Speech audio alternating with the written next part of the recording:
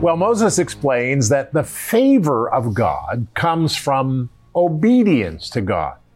The favor of God from obedience to God. Good morning, good afternoon, good evening. My name is Rod Hembree. I'm Janice. And this is Bible Discovery TV as we go through the Bible from Genesis 1 to Revelation 22. Really interesting. We're going to talk about Deuteronomy in just a moment, Deuteronomy 28. And that's in about 5 minutes, so stay there. But Corey is here with Ryan. I'm going to be taking a look at Mount Ebal and Gerizim and these blessings and curses that we read about in Deuteronomy. Ryan? In today's assigned reading, Moses makes an incredibly accurate prediction. He says that after he dies, the Israelites will turn from God in a major way. Today, we look at one man who could be considered the living embodiment of that. Turning from God. Wow, that's amazing. Okay, Janice? Jesus said, "Abide in my word." Well, we're going to do that. Open up your Bible guide, get out the Bible, because that's important. And let's listen to what God says to us.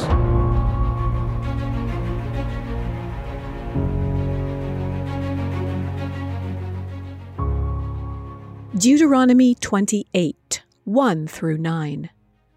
Now it shall come to pass, if you diligently obey the voice of the Lord your God, to observe carefully all his commandments which I command you today, that the Lord your God will set you high above all nations of the earth. And all these blessings shall come upon you and overtake you, because you obey the voice of the Lord your God. Blessed shall you be in the city, and blessed shall you be in the country. Blessed shall be the fruit of your body, the produce of your ground, and the increase of your herds, the increase of your cattle, and the offspring of your flocks. Blessed shall be your basket and your kneading bowl. Blessed shall you be when you come in, and blessed shall you be when you go out. The Lord will cause your enemies who rise against you to be defeated before your face. They shall come out against you one way and flee before you 7 ways. The Lord will command the blessing on you in your storehouses and in all to which you set your hand, and he will bless you in the land which the Lord your God is giving you. The Lord will establish you as a holy people to himself, just as he has sworn to you, if you keep the commandments of the Lord your God and walk in his ways.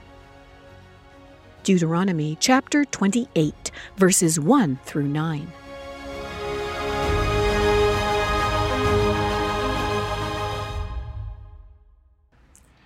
Deuteronomy chapter 28, chapter 29, and chapter 30 and 31. You know, we go fast through the books of Moses, don't we? Well, the blessings of the Lord are truly remarkable and immeasurable. A blessing is a special favor. It's a mercy. It means of grace or benefit of some kind.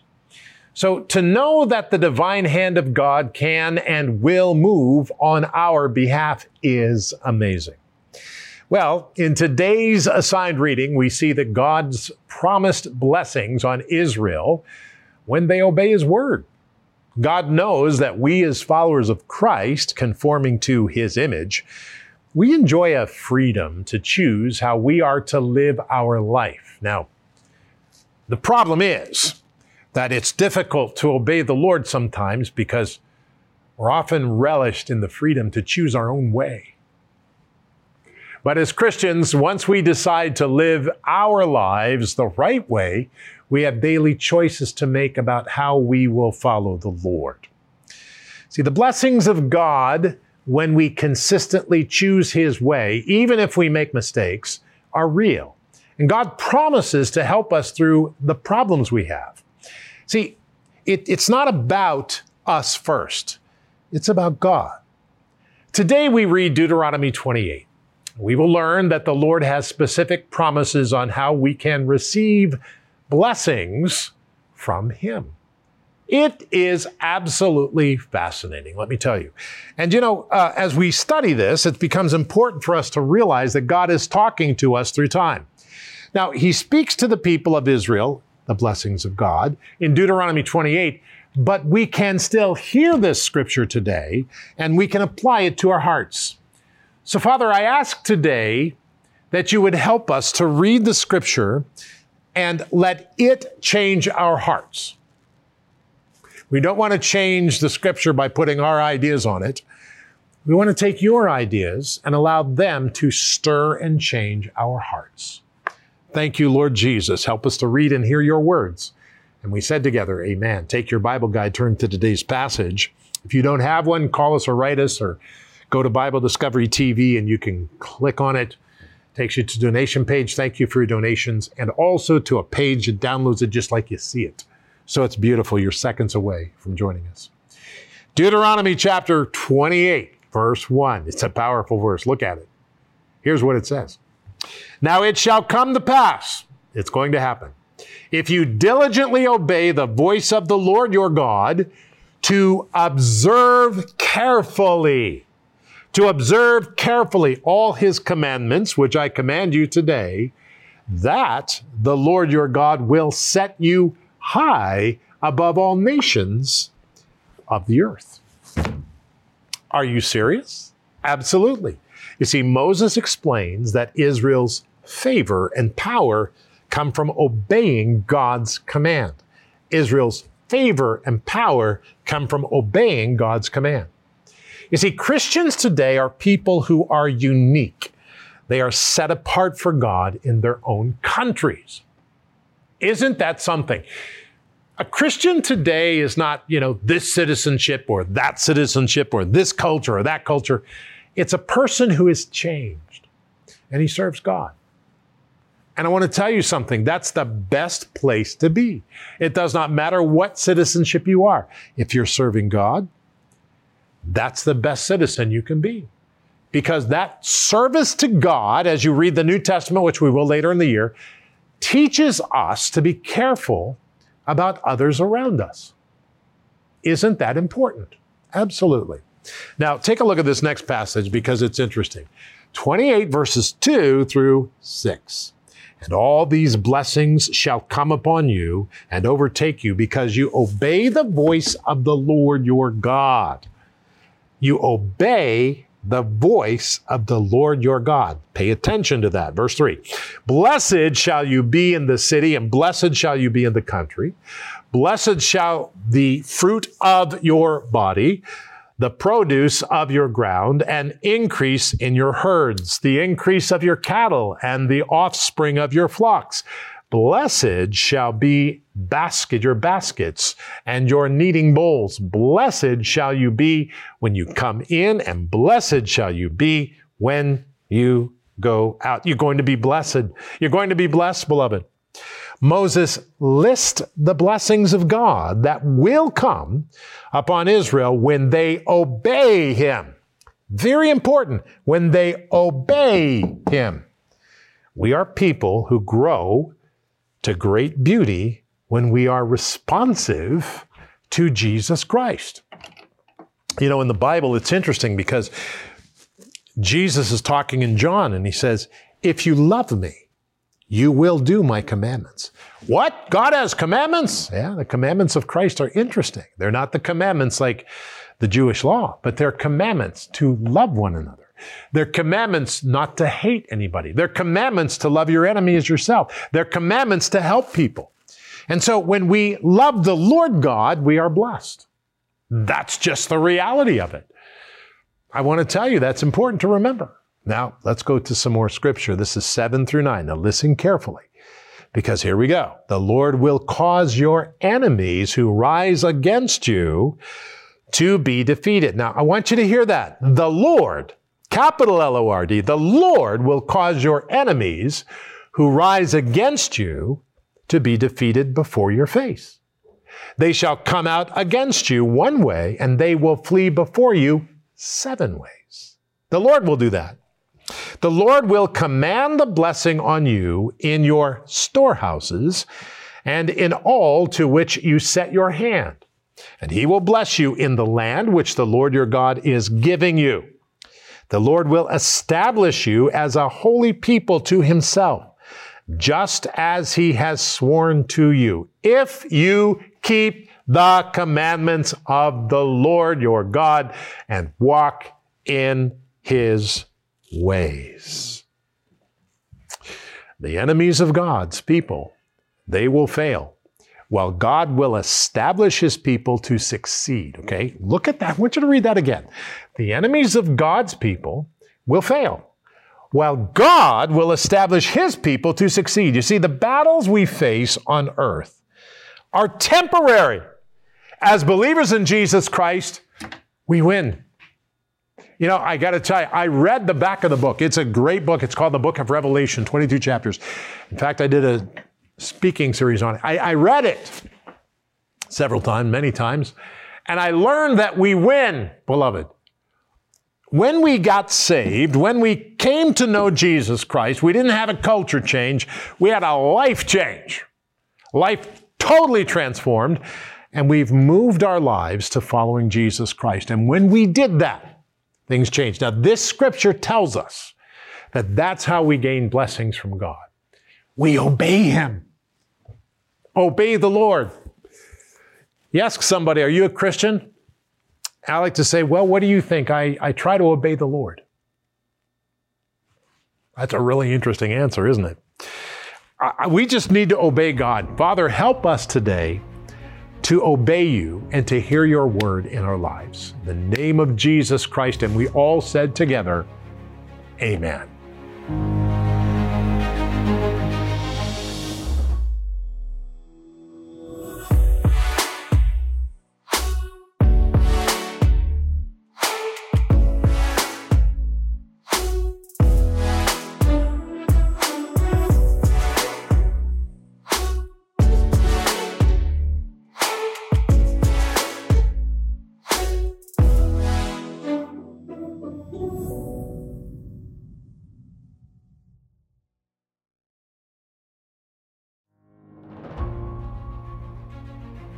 So in all of our reading today, it's focused on the renewal of the covenant between God and the people. And Moses tasks Joshua and the Israelites on their entrance into the promised land, once they're a little bit established, that they need to go to the mountains that flank the city of Shechem, Mount Ebal and Gerizim.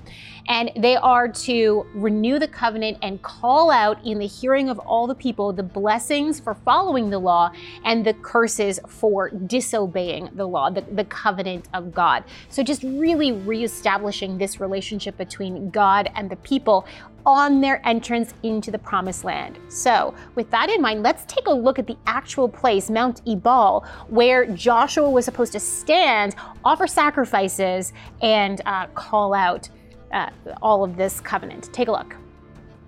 The book of Deuteronomy records a command to Joshua to hold a ceremony on Mount Ebal, to build an altar there and set up standing stones that had the covenant written on them. Joshua chapter 8 records how the Israelites fulfilled this. Mount Ebal was probably chosen as a place of covenant renewal for a few reasons. First, it flanks the city of Shechem, which was a major center of politics and religion in Canaan.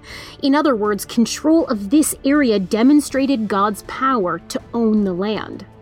Second, Mount Ebal is the tallest mountain in northern Samaria, demonstrating importance and commanding a view of nearly all of what would become Israel.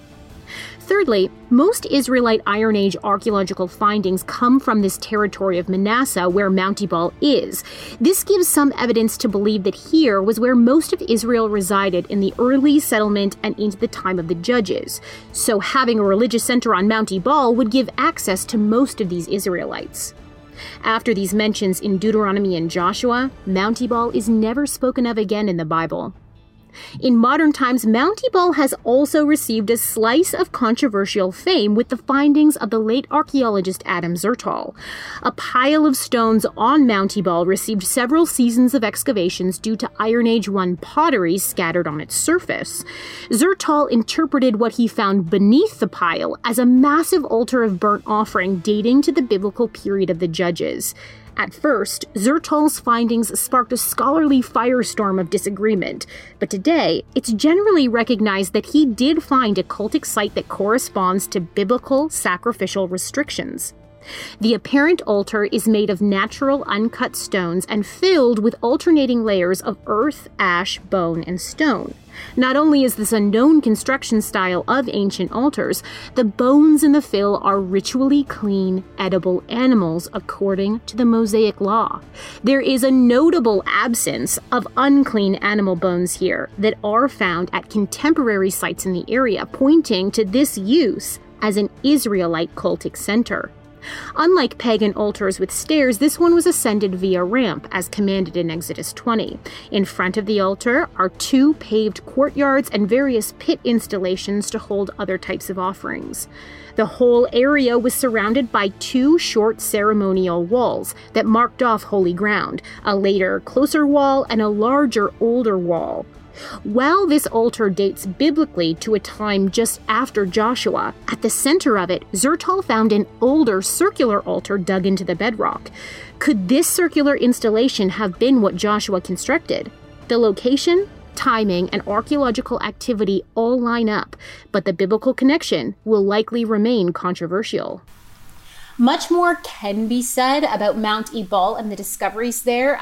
Associates for Biblical Research have excavated there recently, and last year they actually discovered an amulet of cursing there that they think is probably attached to an Israelite holy place that was there on Mount Ebal. So if you want to learn more about the site of Mount Ebal, I would highly recommend going to the website of Associates for Biblical Research. Excellent. Very good, Corey. Thank you. Ryan is here now. Ryan, what's going on? All right, well, my focus today is on Deuteronomy 31:29, and here Moses gives a stunningly accurate prophecy. Regarding Israel, he says, I know that after my death you will utterly corrupt yourselves and turn aside from the way which I have commanded you, and evil will befall you in the latter days, because you will do evil in the sight of the Lord, to provoke him to anger through the work of your hands. Well, as history would later affirm, this is exactly what happened. And one of the men who could be considered the living embodiment of this prophecy is King Hezekiah's son, Manasseh. Now, without a doubt, he was the Israelites' most evil and despicable king. As a matter of fact, according to Jewish tradition, he was the one who murdered the prophet Isaiah by sawing him in half. Spiritually, Manasseh went in the completely opposite direction of his godly father Hezekiah. But Proverbs 22 verse 6 also proved true here.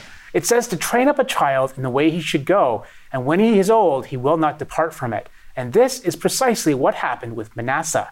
In the end, he turned from his wicked ways. Check it out.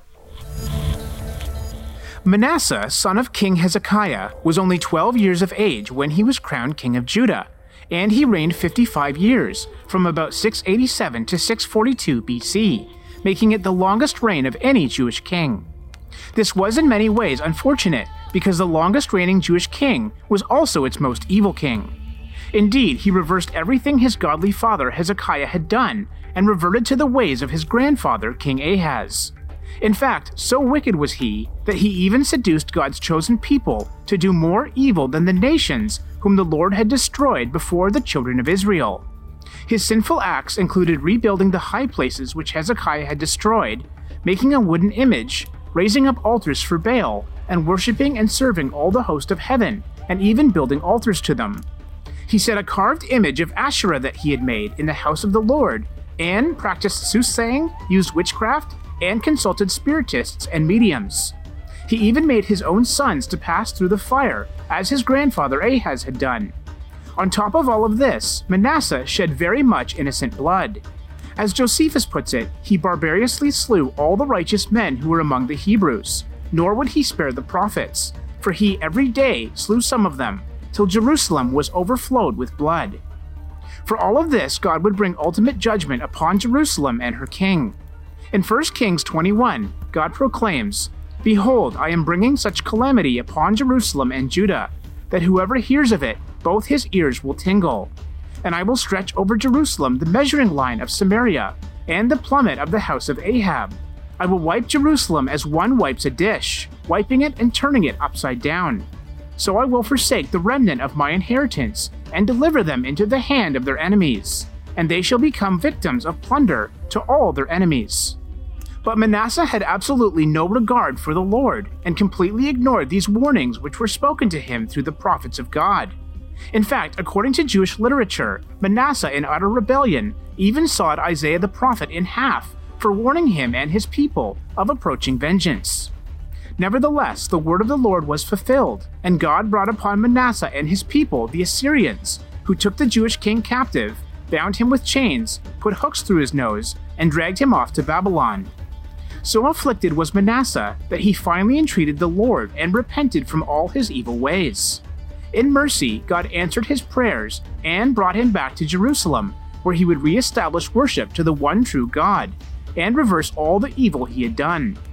Amazingly, it is said of Manasseh that from the time of his return to piety towards God, he was deemed a happy man and a pattern for imitation.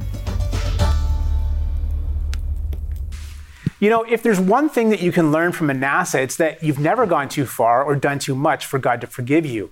Clearly, Manasseh did a lot of evil in the sight of the Lord, so much so that it was even more despicable than all the pagan peoples who God removed from the land. But despite all of his evil acts, the Lord forgave him and restored to him his throne when he humbled himself before God and repented. The king finally came to realize that the God of Israel is the one true God and creator of the heavens and earth. And just like he did for Manasseh, God will forgive you too, no matter what you've done. If you haven't accepted Jesus Christ as your Lord and Savior, then you're living in bondage, spiritual bondage. You might not realize it, but without Jesus, we're the ones bound with chains and the ones with hooks through our noses. But what Jesus does is he loosens those chains and removes the hooks and sets us free. So please, if you haven't done it already, do like Manasseh did and repent. God will forgive you and give you eternal life. He came to free the captives, both you and me. And so you pray, and when you pray, you say, Lord Jesus, come into my heart. Forgive me of my sin. I need your help today. In Jesus' name, amen. It's as simple as that, the mention of his name. Janice? Yes, and to continue in that, my segment today is called Abide in My Word. And because we're looking at these verses, the blessings of God for his children, his nation, Israel, came with a condition that they follow him, that they obey him. It came with that condition. We read it in verse 1 of 28.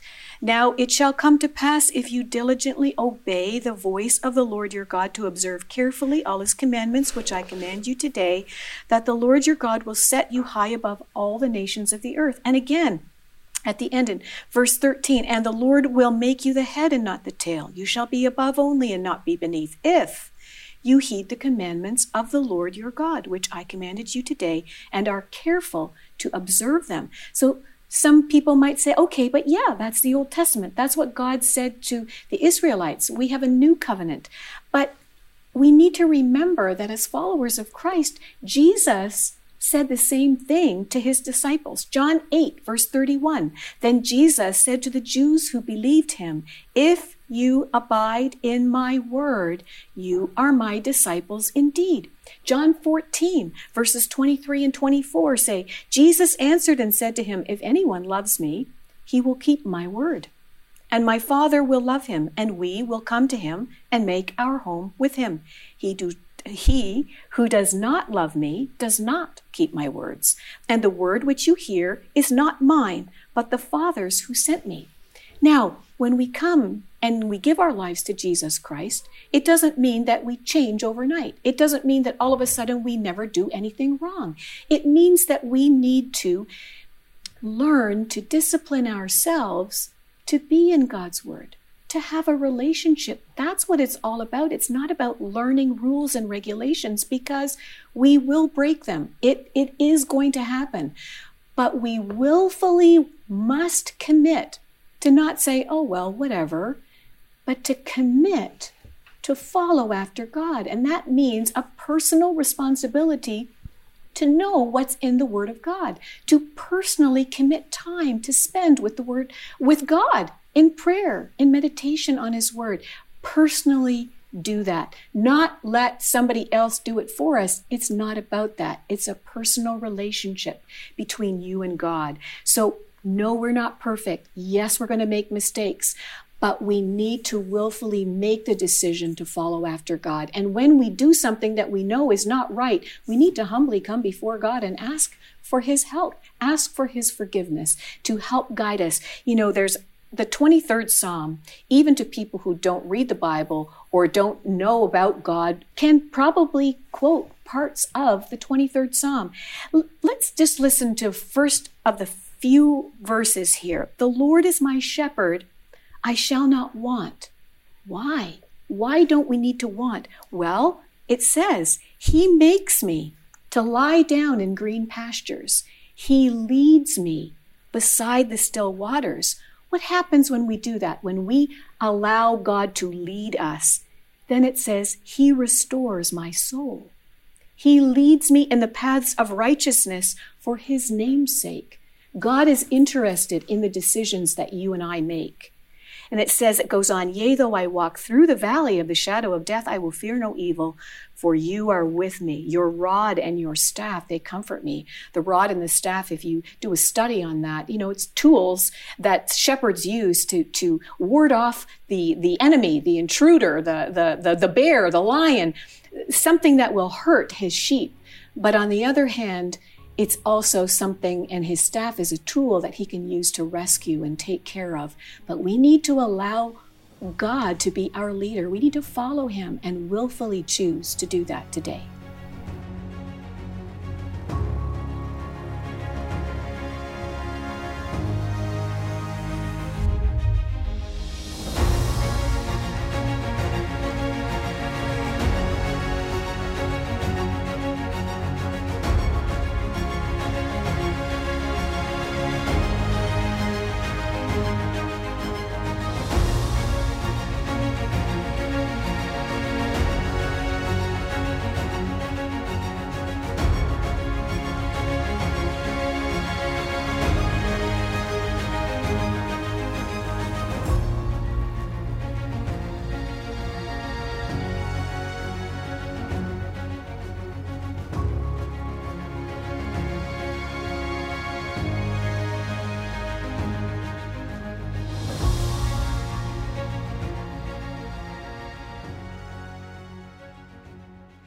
And remember, you can get Bible Discovery TV on your phone, whether it's an iPhone or whether it's an Android, whatever you want. Just search for us on the store. You will find us. Search Bible Discovery TV and you can watch it wherever you are, whatever you're doing. Keep that in mind. Now let's pray today. Lord, help me to adjust my life to the reality of your leadership. Your leadership, not me, your leadership.